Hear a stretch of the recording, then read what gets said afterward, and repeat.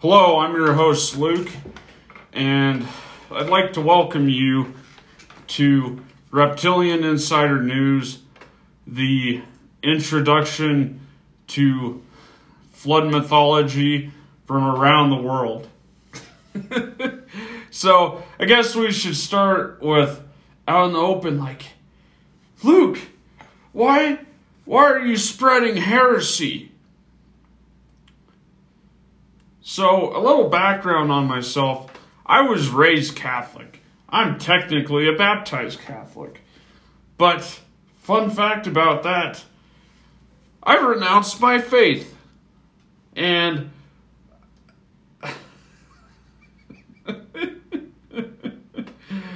I love going back and proving everything that I was brainwashed at learning as a kid wrong and just destroying it. And one of the best, something else I like to explore on this podcast is I guess you could say I had my crisis of faith when I was a junior in high school, sophomore, junior in high school. One thing I've learned about talking to a bunch of people that are still religious is I've read a lot more of the Bible than they have. Usually if they have read the Bible, they just stick to the New Testament. But you start to notice something reading the Old Testament. The Old Testament God is an angry God. I mean, think of the 12 plagues? I mean, does that sound like something a loving God would do? The death of the firstborn, a plague of locusts, frogs raining from the sky, a river turned to blood,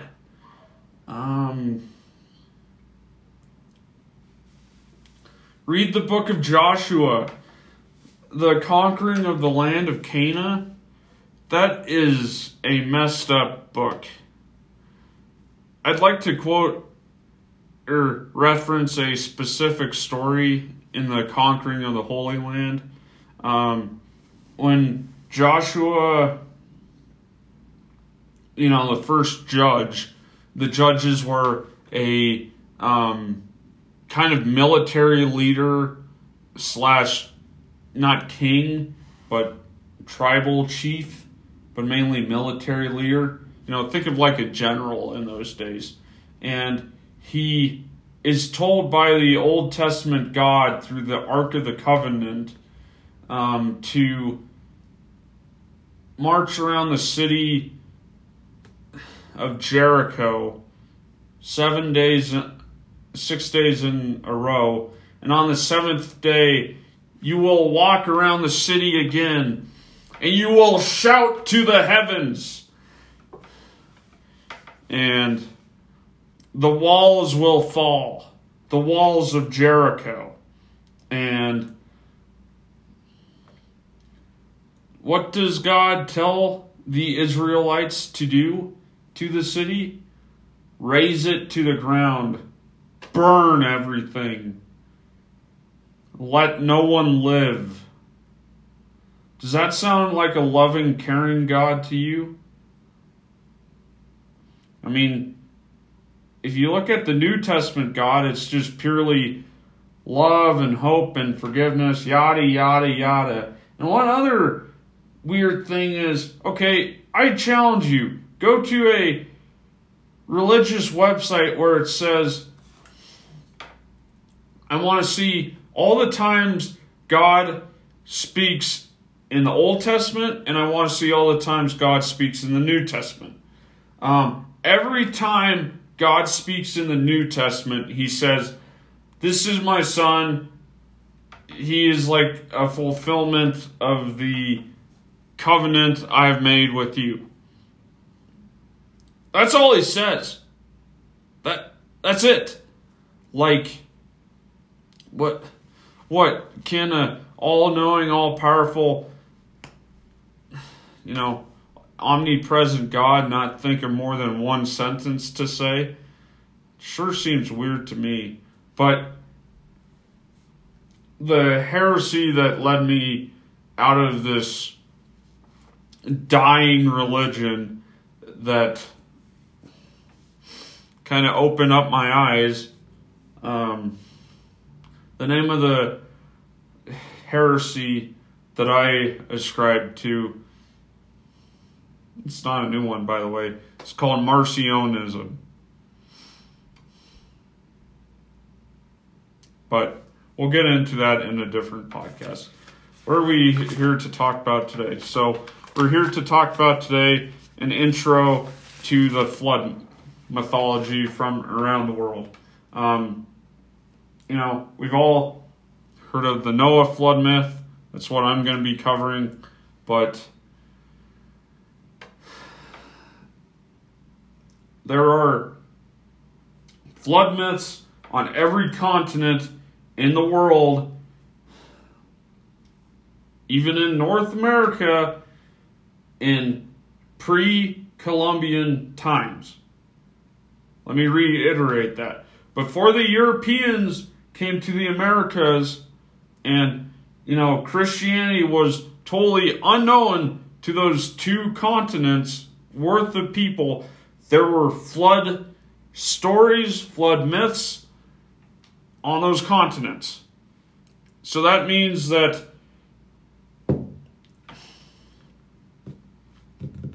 this is a common mythological, called a trope. And what I'm also talking about is the floods. It's part of the Epic of Gilgamesh, when Gilgamesh is going to find the secret to immortality, and he goes to a man by the name of Utnapishtim that has a eerily similar flood myth to Noah's, and the date that the Bible was written and was oral tradition. The Old Testament is the original Hebrew Bible, the sacred scriptures of the Jewish and Christian faith, written at different times between about 1200 and 165 BC, between those two. And the New Testament books were written by Christians in the 1st century AD. They existed as stories first, an oral tradition, and then they were collected and written down. So, how old is the Epic of Gilgamesh? The Epic of Gilgamesh started out as a series of Sumerian poems and tales dating back to 2100 BC. So that puts the flood story present in the Epic of Gilgamesh, witnessed by Utnapishtim, that probably didn't exist, 900 years before the Bible was written. How does that make sense? Because Christianity is a made-up religion.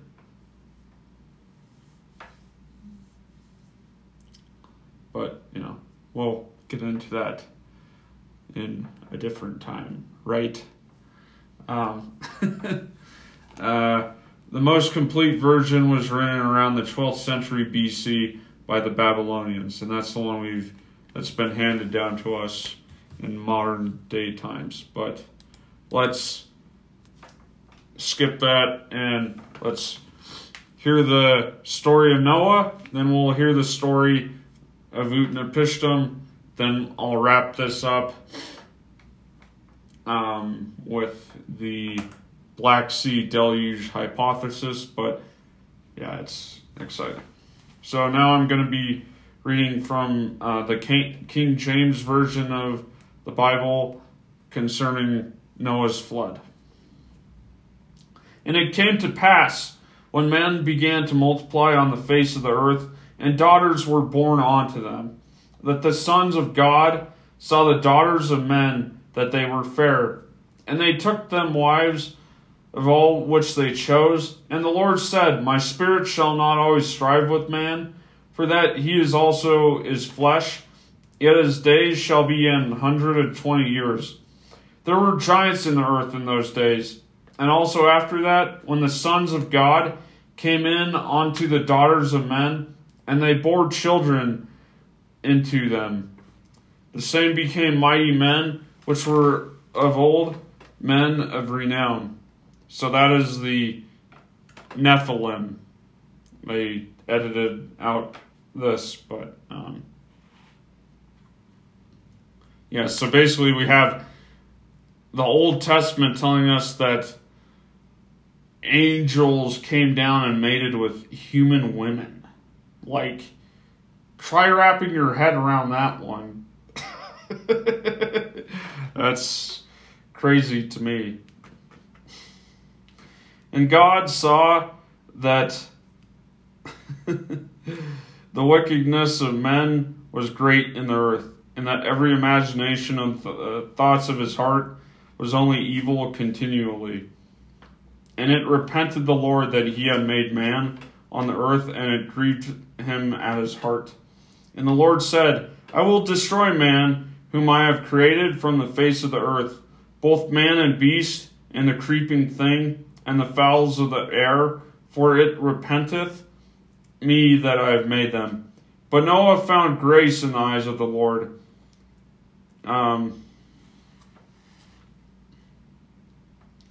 The earth also was corrupt before God. Wait, according to this, God created the earth. That doesn't make sense. And the earth was filled with violence. And God said unto Noah, The end of all flesh is come before me. For the earth is filled with violence through them, and behold, I will destroy them with the earth. Make thee an ark of gopher wood. Room shalt thou make in the ark, and shall pitch it within and without with pitch. It kind of drones on about how to build it, but he goes on to say,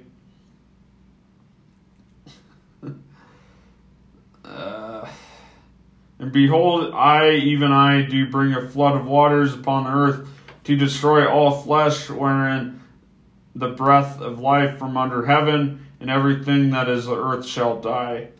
But with thee will I establish my covenant, and thou shalt come onto the ark, thou and thy sons, and thy wife, and thy sons' wives with thee.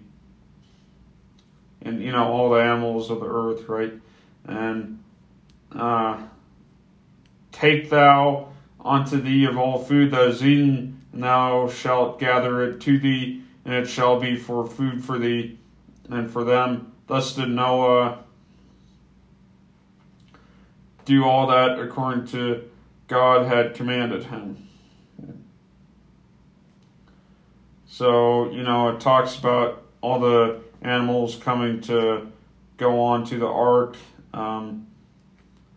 There went in 2 and 2 onto Noah into the ark, the male and the female, as God had commanded Noah. And it came to pass after 7 days that the waters of the flood were upon the earth. In the 600th year of Noah's life, in the 2nd month, the 17th day of the month, the windows of heaven opened, and the rain was upon the earth 40 days and 40 nights.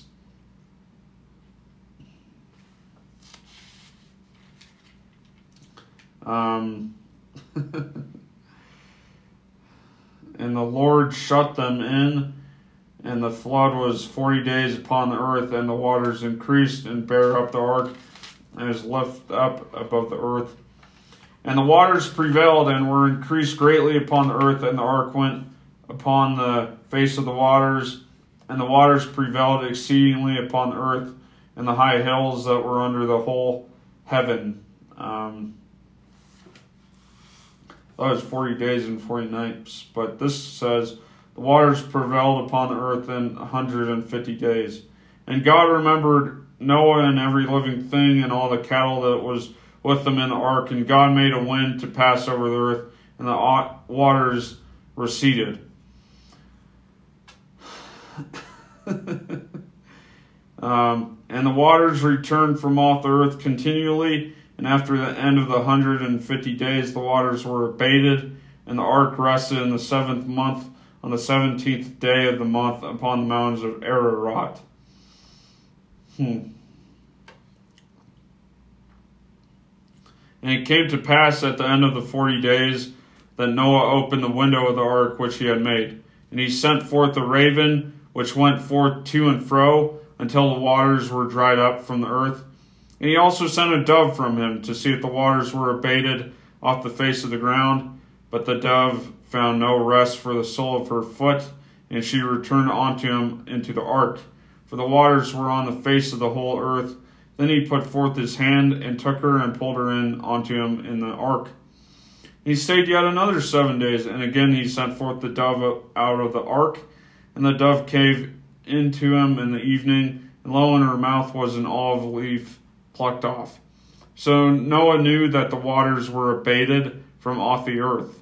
And he stayed yet another 7 days, and sent forth the dove, which returned not again unto him any more.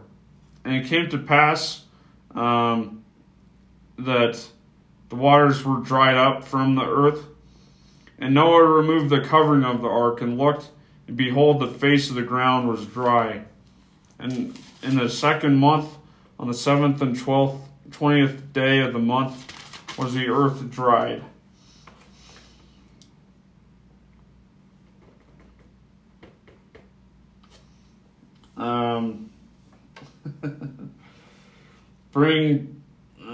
God spoke to Noah, saying, Go forth of the ark, thou and thy wife, and thy sons wives with thee.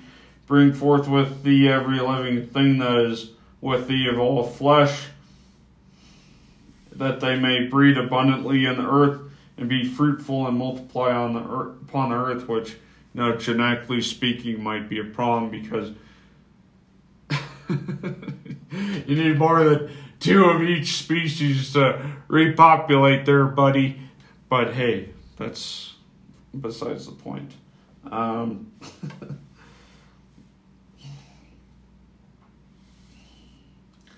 Every beast went forth out of the ark, and Noah built an altar to the Lord, and took out every clean beast and fowl, and offered burnt offerings on the altar. And the Lord smelled a sweet savor, and the Lord said in his heart, I will not again curse the ground any more for men's sake, for the imagination of man's heart is evil from his youth. Neither will I again smite any more every living thing, as I have done while the earth remaineth, and day and night shall not cease. So I guess that's one other thing I'd like to cover in a different podcast, is the way that the prophets of the Old Testament sacrificed to God is surprisingly similar, at least in my mind's eye, to like different religions of the day, which to me is fascinating. And I'd also like to cover different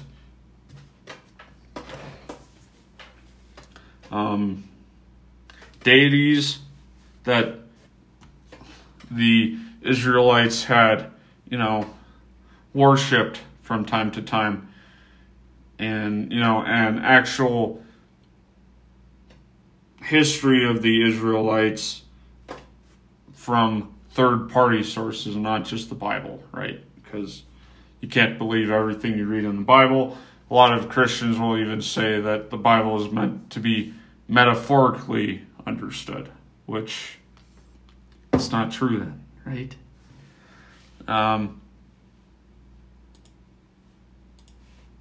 So now we're going to go to the flood of Utnapishtim. This is according to the tablet 11 of the Epic of Gilgamesh. Gilgamesh spoke to Utnapishtim the faraway. I've been looking at you, but your appearance is not strange. You are like me. You yourself are not different. You are like me. My mind was resolved to fight with you, but instead my arms lies useless over you. Tell me, How is it that you stand in the assembly of gods and have found life? Utnapishtim spoke to Gilgamesh, saying, I will reveal to you, Gilgamesh, a thing that is hidden, a secret of the gods I will tell you. Surupak, a city that you surely know, situated on the banks of the Euphrates. That city was very old, and there were gods inside it. The hearts of the great gods moved from them to inflict the flood. Their father Anu uttered the oath. Valiant Enlil was their advisor. Ninurta was their chamberlain. Ennugi was their minister of canals. Ea, the prince, was under oath with them, so he repeated their talk to the reed house. Reed house, wall, wall, O man of Surapak, son of Ubar Tutu. Tear down the house and build a boat.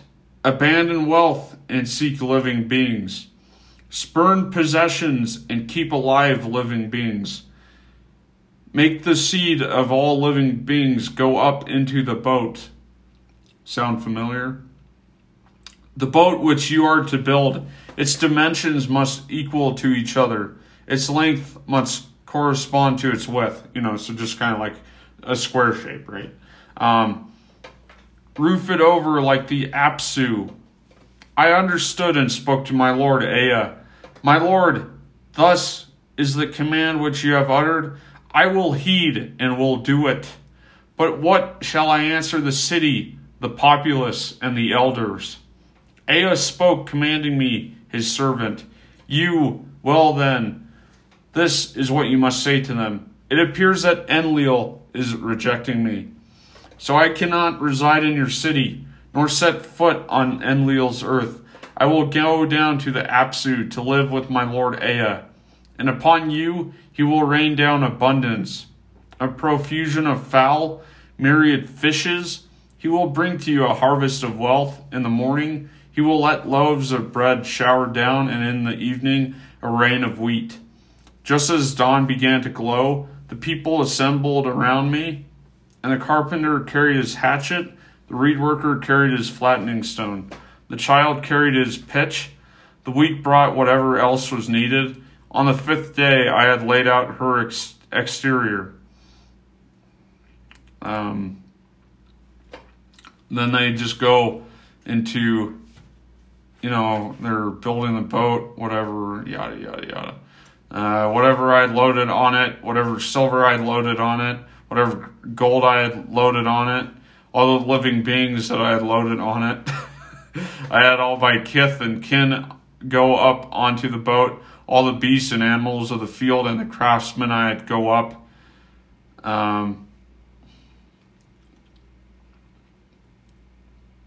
Go inside the boat, seal the entry. That stayed time had arrived. I watched the appearance of the weather. The weather was frightful to behold. I went into the boat and sealed the entry. For the caulking of the boat, I gave the palace together with its contents. Just as dawn began to glow, there arose from the horizon a black cloud. The storm god Adad rumbled inside of it, and before him went Shulat and Hannes, heralds going over mountain and land. Aragal pulled out the mooring poles. Forth went Ninurta and made the dams overflow. The gods lifted up the torches, setting the land ablaze with their flare. Yada, yada, yada. Even the gods were... no one could see his fellow. They could not recognize each other in the torrent. Even the gods were frightened by the flood and retreated, ascending to the heaven of Anu. The gods were cowering like dogs, crouching by the outer wall. Ishtar shrieked like the woman in childbirth. The sweet-voiced mistress of the gods wailed, "The olden days have alas turned to clay, because I said evil things in the assembly of the gods. How could I say evil things in them, ordering a catastrophe to destroy my people? No sooner have I given birth to my dear people that they will fill the sea like so many fish. The gods, those of the Anunnaki, were weeping with her. The gods humbly sat weeping, sobbing with grief, their lips burning, parched with thirst. 6 days and 7 nights. In Noah's flood, it was 40 days and 40 nights. Came the wind and flood, the storm flattening the land. When the 7th day arrived, the storm was pounding. She who had been struggling with itself like a woman writhing in labor, the sea calmed, the whirlwind fell still, the flood stopped. I looked around all day long. Quiet had set in, and all the human beings had turned to clay. The terrain was as flat as a roof. I opened a vent. That's hilarious because Noah opened a vent, and daylight fell upon my cheek. I fell to my knees and sat weeping, tears streaming down my cheeks. I looked around for coastlines in the expanse of the sea, and at 12 leagues there emerged a region of land. On Mount Nimbus, the boat lodged firm. Mount Nimbus held the boat, allowing no sway. One day and a second, Mount Nimbus hold the boat. Yada, yada, yada. When the 7th day arrived, I sent forth the dove and released it. The dove went off, but came back to me. No perch was visible, so it circled back to me. I mean, there's a dove in the Noah's flood, right? I sent forth the swallow and released it. The swallow went off, but came back to me. No perch was visible, so it circled back to me. I sent forth the raven and released it. The raven went off and saw the waters slither back. It eats, it scratches, it bobs, but it does not circle back to me. I sacrificed. I offered a libation to the 4 corners of the world. I burned incense in front of the rising mountain. 7 and 7 colt vessels I put in place, and into the bowls I poured the oil of reed, cedar, and myrtle. The gods smelled the savor. The gods smelled the sweet savor, and collected like flies over a sacrifice. Just then the mistress of the gods arrived. She lifted up the large fly-shaped beads which Anu had made for their engagement. You gods, as surely as I shall not forget this lapis lazuli around my neck, may I be mindful of these days and never forget them. The gods may come to the incense offering, but Enlil may not come to the incense offering. Because without considering, he brought about the flood and consigned my people to annihilation.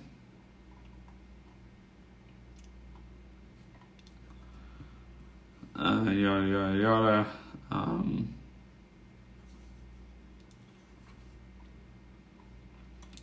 Enlil went up inside the boat and grasping my hand made me go up. He had my wife go up and kneel by my side. He touched our forehead and standing between us, he blessed us. Previously, Utnapishtim was a human being, but now him and his wife become like us, the gods. Let Utnapishtim reside far away at the mouth of the rivers. They took us far away and settled us at the mouth of the rivers. Now then, who will convene the gods on your behalf, that you may find the life you are seeking? Wait, you must not lie down for 6 days and 7 nights. Soon as Gilgamesh sat down between his legs, sleep like a fog blew upon him. Utnapishtim said to his wife, Look there, the man, the youth who wanted eternal life. Sleep like a fog blew over him. So, like, to me, it's just amazing, like, how obviously similar these two stories are that I just recounted to you. And it's my goal to tell every flood myth from around the world. What a daunting task, but I found a guy that actually aggregated them, and I have to find the website, of course, but we're going to do this in chunks, right? I mean, that would take like 10 hours, and I don't have that kind of time, but that's what I intend to do. I've already had artwork done by my artist of Eric Stitt, so look forward to that being the episode artwork, I guess you want to say. But anyways, let's get back to this. So the problem with there being flood myths on pre-Columbian contact North and South America is they have found cave paintings in Mexico, Peru area dating back 33,000 years. So, if there's a universal flood myth and like a human memory of a flood that spread out all over the world, it would mean that this was when humanity was very tightly packed together and they figured,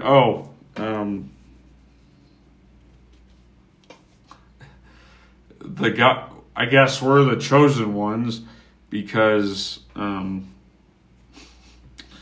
the gods let us live and all the people that died in this flood didn't. Did humans go through a genetic bottleneck?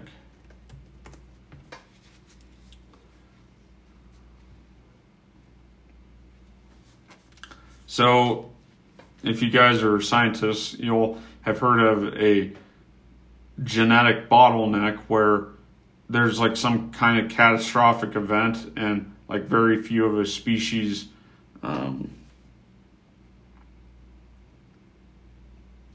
survive. So the genetic diversity really decreases, and that's called a genetic bottleneck. And according to geneticists, they have found evidence for past bottlenecks in pandas, monkeys, and humans. So, it's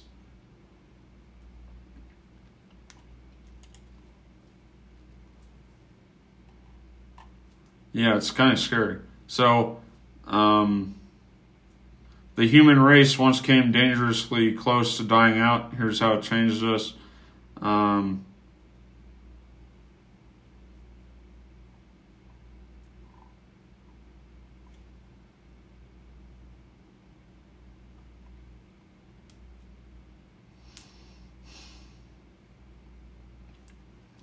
Genetic bottlenecks can also cause what is known as the founder effect, where small isolated populations drastically diverge from the original population. As humans spread across the planet, scientists believe that our population experienced multiple bottlenecks, and as a result, a serial founder effect kicked in to create the diversity we currently see in the human race today. Scientists have mapped these events to geographic choke points around the world based on decreasing genetic diversity as we migrated. One bottleneck occurred when a small group of humans left Africa, which we're going to get into. That's the Black Sea deluge hypothesis. Another happened when this group split up in the Middle East, with some of us heading to Europe and others to Asia. Others occurred when we left Southeast Asia for Austronesia, crossed the Beringia land bridge into Alaska, and spread into South America through what is now Panama. That's why African populations tend to have far more genetic diversity in their DNA than populations native to the Americas. It's also why when you compare humans to other species, human DNA is not very diverse when you consider our globe-spanning range. And one of those genetic bottlenecks happened before we spread across the globe, the out from Africa hypothesis. And one theory of that is the Black Sea deluge hypothesis. The Black Sea deluge is the best known of three hypothetical flood scenarios proposed for the late Quaternary history of the Black Sea. The Quaternary period spans from 2.588 to the present.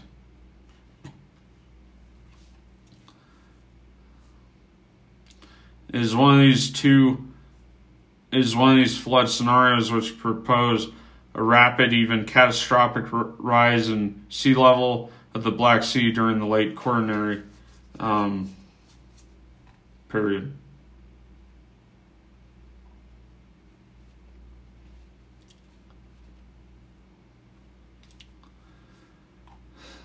So this was put forward by William Ryan, Walter Pittman, and their colleagues in 1997 when they first published it. And they proposed that a catastrophic inflow of Mediterranean seawater into the Black Sea freshwater lake occurred 7,500 years ago, and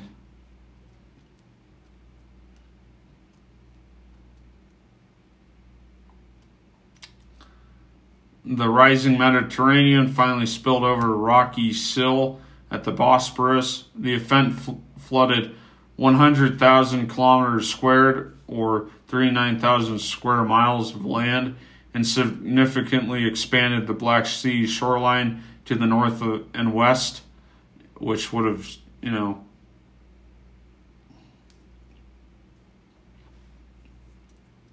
that would have greatly affected the surrounding area, right? And scientists have found stone tools and dwellings around the Black Sea, that are obviously now underwater. And as proposed, the early Holocene Black Sea flood scenario describes events that would have profoundly affected prehistoric settlement in Eastern Europe and adjacent parts of Asia, and possibly was the basis of oral history concerning Noah's flood. Some archaeologists support this theory as an explanation for the lack of Neolithic sites in northern Turkey. In 2003, Ryan and co-authors revised the dating of the early Holocene Noah's flood to 8,400 years ago, or 8,800 years ago. So yeah, this is just an intro to flood mythology, flood stories, whatever you want to call them. This has been your host, Luke. I hope you enjoy this quest we're taking through flood lore and mythology, and I hope you guys find it as fascinating as I do. This has been your host, Luke.